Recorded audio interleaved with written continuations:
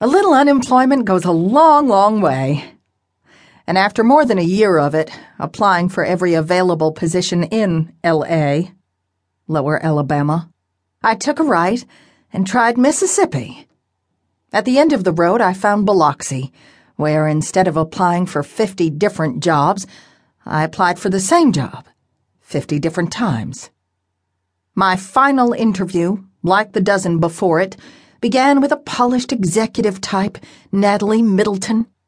From there, the others had gone in several directions. There'd been a marksmanship test with long-range pop-ups. I aced it. An ink blob and dot-to-dot psychiatric profiles. Not sure about those. And an extensive photo shoot with costume changes and wigs. No telling what this one would bring. "You'll be meeting with Richard Sanders," Natalie said, "our president and CEO. The final decision is his, and it will go quickly." I applied for this job 6 weeks ago. It is 200 miles from where I live. Most of the interviews have been all-day ordeals. This had already not gone quickly. Richard Sanders's office had museum qualities. Everything was quiet, valuable, and illuminated. Natalie directed me to a leather chair I was afraid to sit in. "He'll be right in."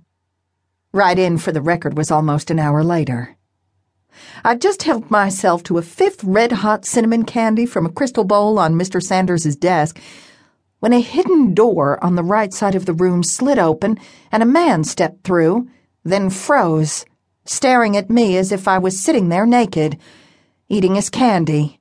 Little red squares of cellophane floated through the air as I jumped out of my skin. Finally, he crossed the room with a guarded smile, hand outstretched. "Richard Sanders."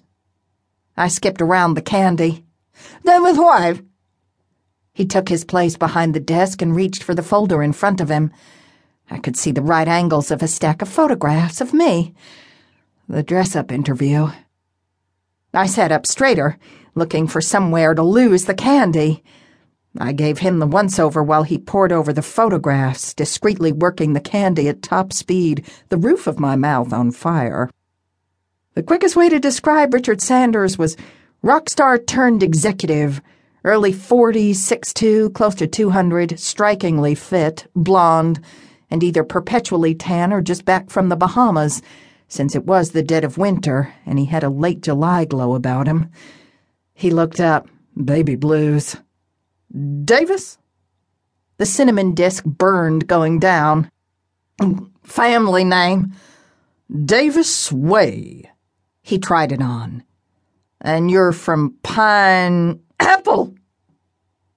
The hot candy brick was stuck sideways in my throat.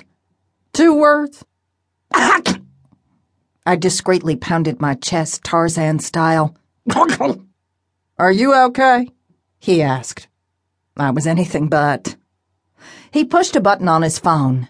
2 seconds later, Natalie snuck up from behind, gently patted me on the back, then landed one between my shoulder blades that almost knocked me into next week. She poured me a glass of water. I chugged it, putting out the fire. Richard Sanders slid the candy dish out of my reach.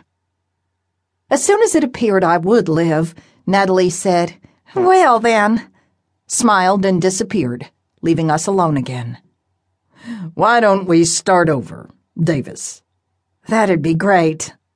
"Just where is Pineapple, Alabama?" "South of Montgomery." Other than the red hots, the real live Monet on the wall, and the $1 million oriental rug under my feet, I was in very familiar job interview territory. I had applied for everything with a heartbeat, and the resulting interviews had all had common elements. First, my name threw people off. In my 32 years, it had been pointed out to me 32,000 times that Davis Way sounds more like a place than a 110-pound female.